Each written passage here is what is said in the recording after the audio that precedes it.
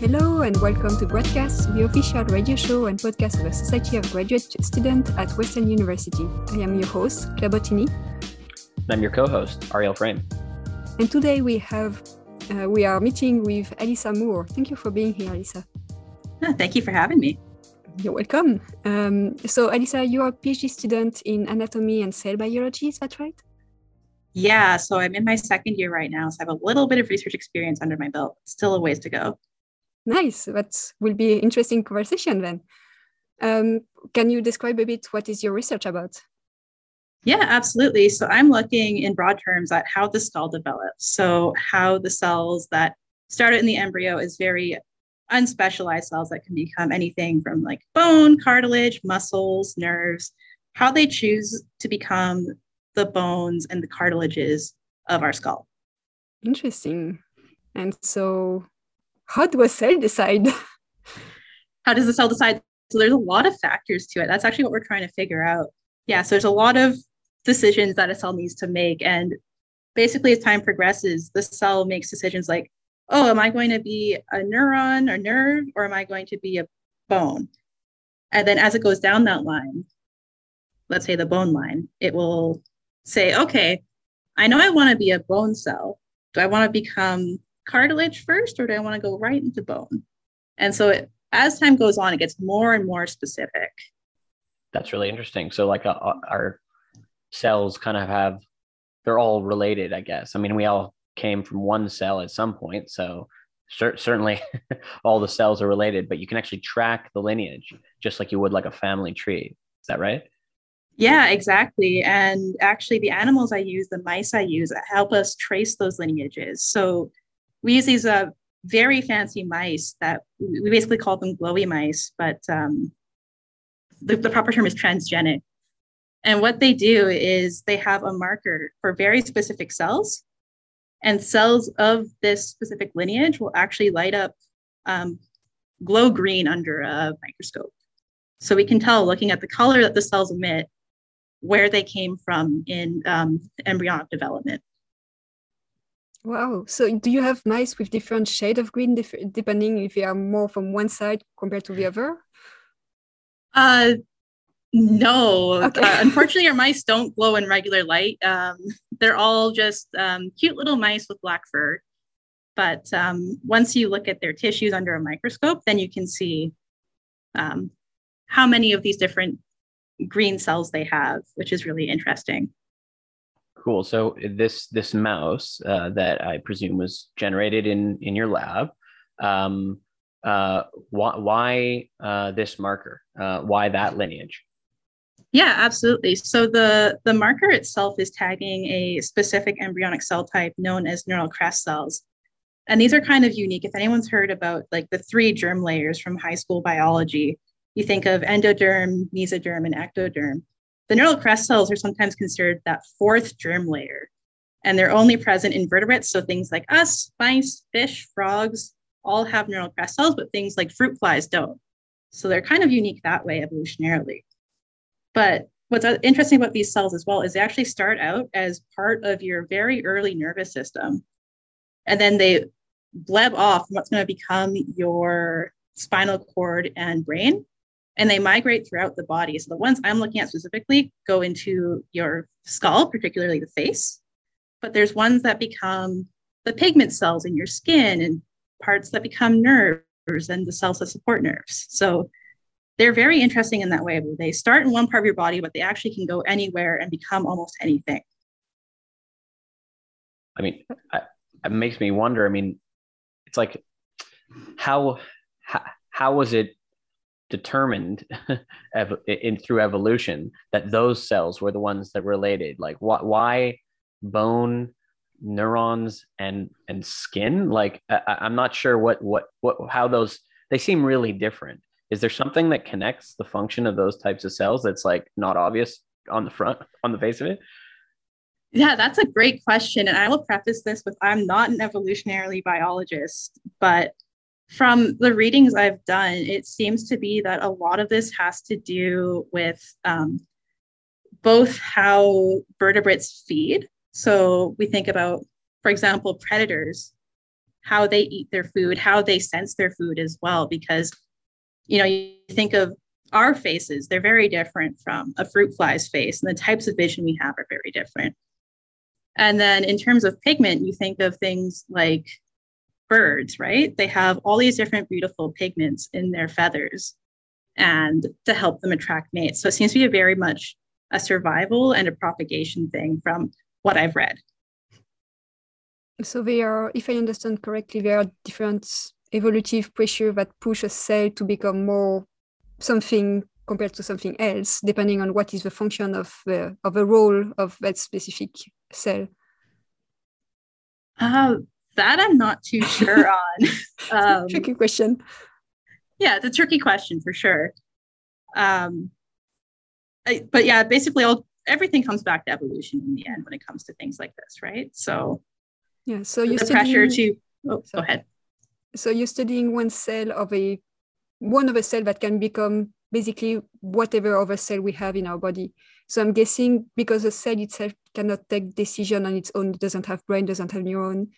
So it receives probably a signal that will tell it what to become.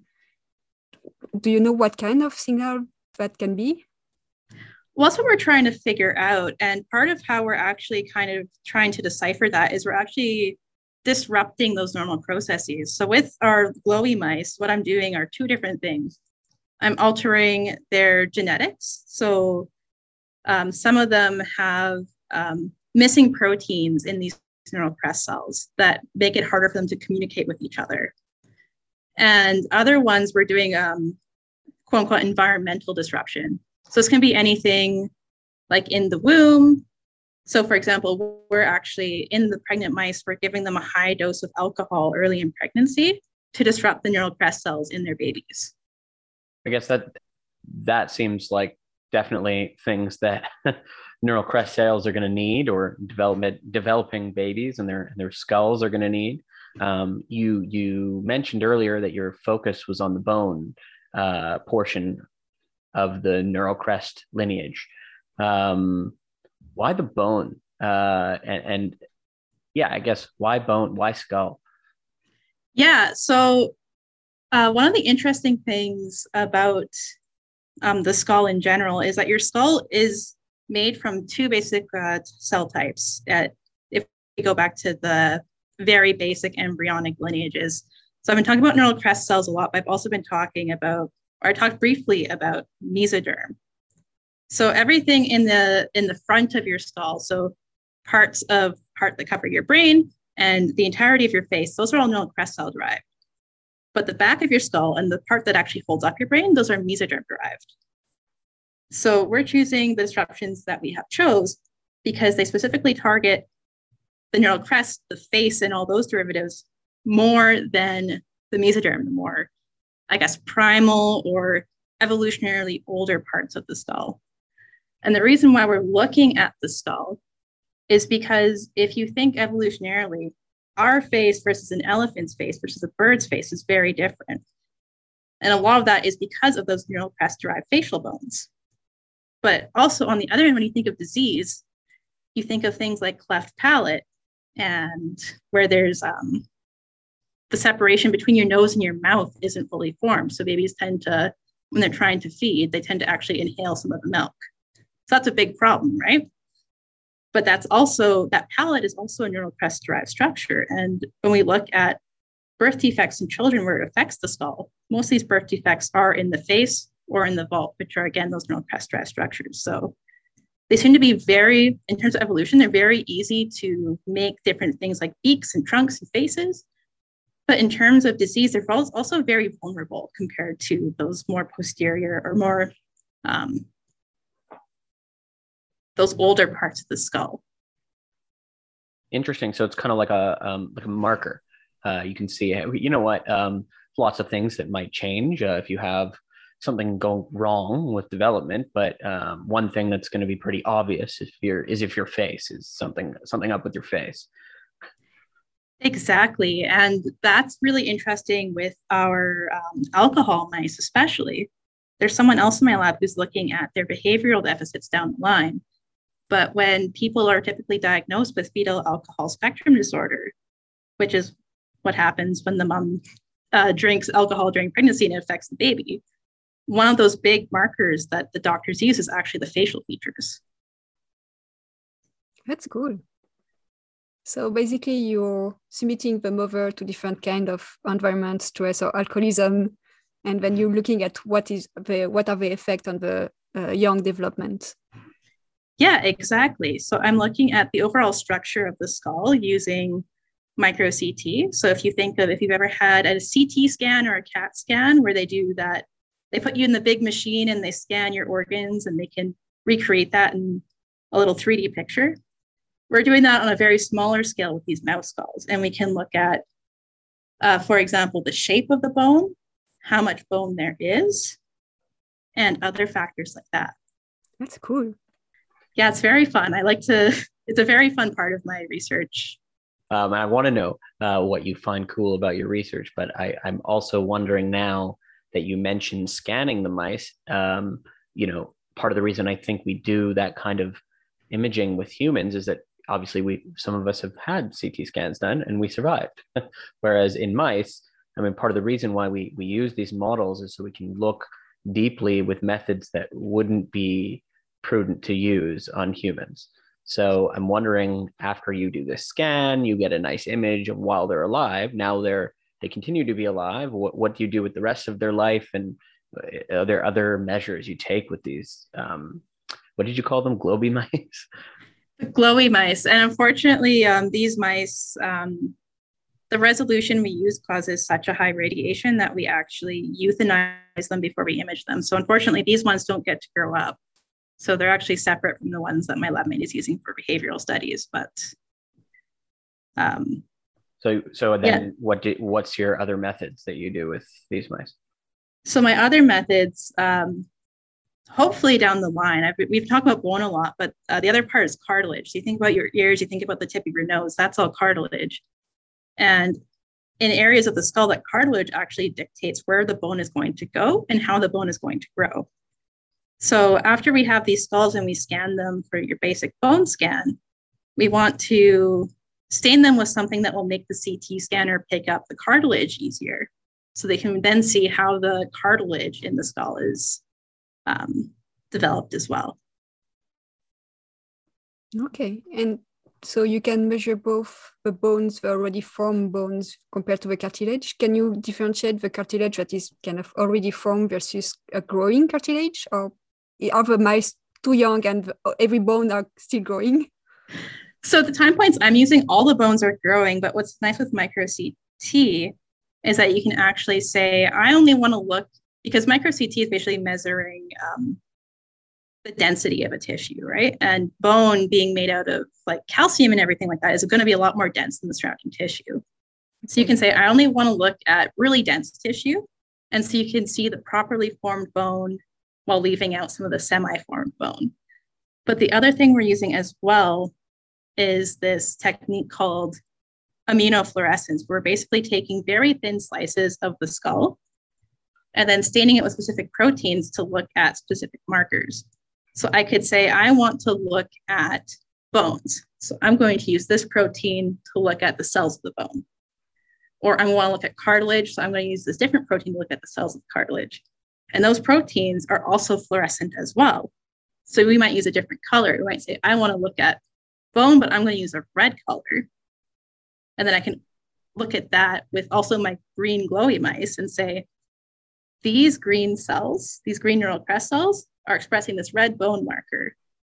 So we know that their tissue origin and also what they've become, which is really interesting. So do you have tissue that is not green then? I'm a bit confused. I'm guessing whatever is not green do not come from this cell that can become everything? Exactly, yeah. Okay. So in our glowy mice, only the neural crest cells are going to be green. Oh, yeah. And then everything else is not, yeah.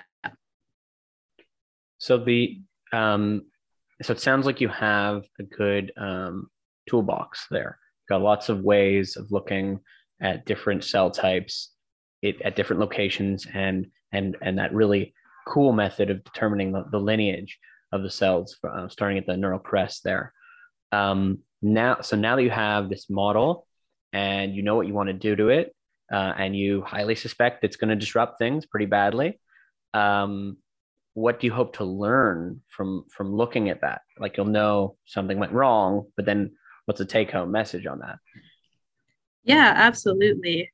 So right now I'm kind of starting at my oldest time point, but going forward, we're going to start taking mice at earlier and earlier stages of development to figure out, okay, I'm seeing less bone in the nose when they're born. When does that start? Is it something that's happening before the neural crest cells even get into the area that's going to become the nose? Is it something that they get there just fine, but they have trouble becoming bone cells? Is it something that they're not becoming bone at all? They're becoming cartilage. So by looking at those earlier and earlier time points, we're going to hopefully figure out when exactly these disruptions we're creating are actually affecting these cells, and if they're affecting some of those cell fate decisions. I can imagine with fetal alcohol, that's certainly the when question is probably really important. I imagine that women who are pregnant and may be exposed to alcohol for whatever reason might be worried, when is the worst case scenario? When am I going to be most careful that I shouldn't be exposing? I mean, maybe this is a question that you could answer, actually. Yeah, so there has been a lot of research done on this because fetal alcohol is something that's important to people.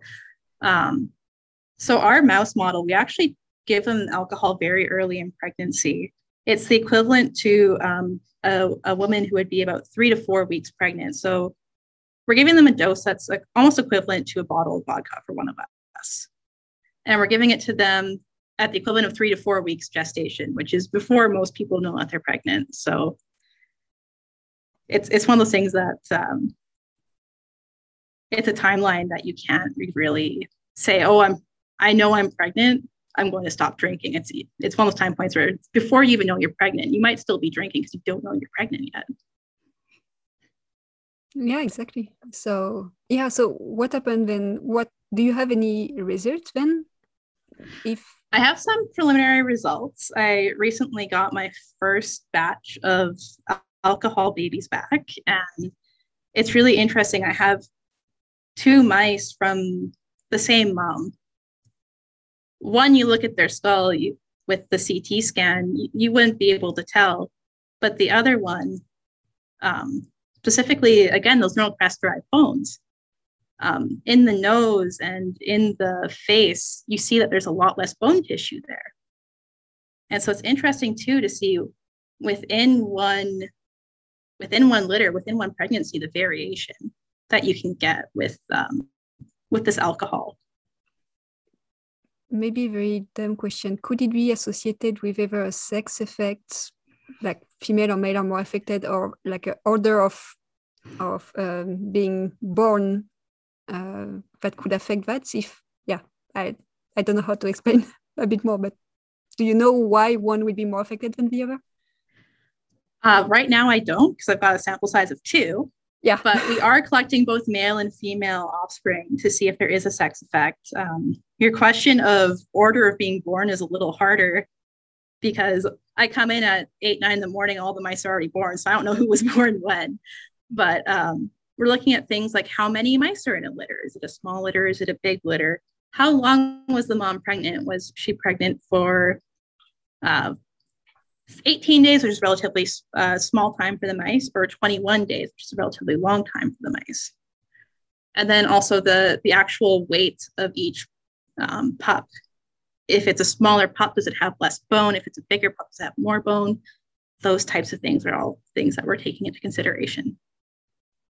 I think I've got 1,000,001 questions that I can ask about, alcohol and development. And I don't want to get too far, I think, away from your expertise. And I know that we don't have all the time in the world. So my next question is not necessarily about the technical details about this work, but about you and your passion. It takes a lot of time and energy to be a graduate student. and we pick very carefully the type of work that we do. So I'm wondering what got you interested in bones and development and this type of work? Yeah, absolutely. So my love of bones goes way back to when I was a kid. My mom was an X-ray technician when I was growing up. So the idea of getting to look at bones all day and see things that you can't see with your eyes was really cool. And then in terms of development, I think that's just a love I kind of got on as I was going through university. I took a few development courses, and there were some really strange things that could happen when you mutated some of those genes that are really important to development. There are genes where instead of having an upper jaw and a lower jaw, if you mutate it, you have two upper jaws. And it's just really interesting things like that. Like, how does one little gene make that big of a difference? That's the kind of stuff that drove me into the developmental biology. I get, was this the same type of work that you did in your master's? Maybe can you speak a little bit about what you did there?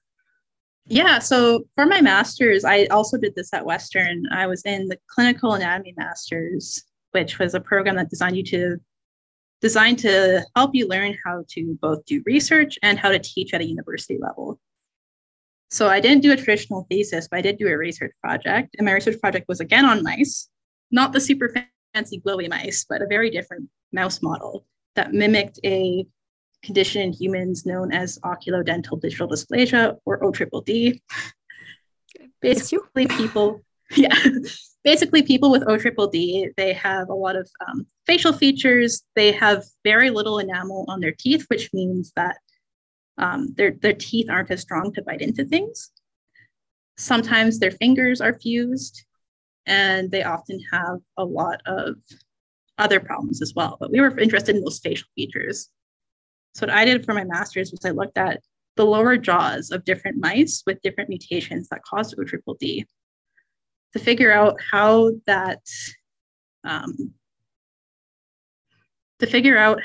the very early jaw development occurred in these people compared to these mice compared to litter mates who didn't have the mutation. Nice. So you have a research that is really applied or really related to human medicines. That's cool. Yeah, it's not quite benchtop to clinic, but I'm looking at some very interesting things that do have implications for people who might have fetal alcohol syndrome or anything like that, right? So it's interesting. It's a way I can contribute to human knowledge and the good of the world, I suppose. Nice.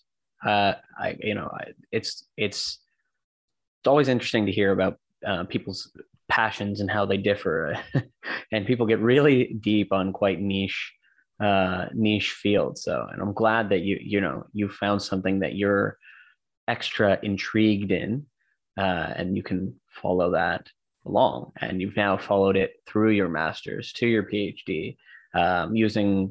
It sounds like some similar techniques. Did you find? Well, I guess my question is, how do you feel you were prepared for your PhD with your master's? I ask this because a lot of people, some people debate going into their PhD without a master's. Maybe some fields find that weird, but it's possible. So I'm wondering how you feel about your master's in regards to your PhD. Yeah, absolutely. I wouldn't say it prepared me specifically with the techniques. There is a little bit of overlap. I'm doing so many techniques now in my PhD that I never would have dreamed of in my master's. But I think it really prepared me in terms of switching gears from like an undergrad study to get a grade mindset to like, okay, I'm an independent person. I am in charge of this project. I need to manage my own schedule and everything like that. And it also prepared me in terms of being able to communicate both in presentations and posters, on paper, all those sorts of things. So I think it really prepared for the mindset, what I say would be the big thing that the master's prepared me for this degree. Sounds like you were definitely in the right mindset. Could you just for fun tell us what a day in the life of your work is when you're working with these mice, kind of in the moment, you get to the lab and then what? Okay. So first thing is I go up to the mouse room, and because they're all housed in these little rooms in a very specific part of campus. And I check on everyone.